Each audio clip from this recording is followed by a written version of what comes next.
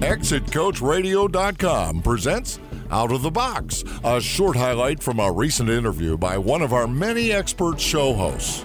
Hear the full interview at ExitCoachRadio.com, the information station for age 50-plus business owners. There are really three types of people in your organization without regard to the org chart. And there's finders, which are the visionaries. That's the owner, the person who moves the business forward and moves the value forward. There's managers, we call minders, and then there's the people that execute work day to day. It's so common for a business owner to get drugged into the management minder role. That tends to happen at a 5 to 10 year point in a business's history, sometimes a little bit later. But when the owner quits being a finder is when the seeds of trouble with cash and growth and earnings starts to be created.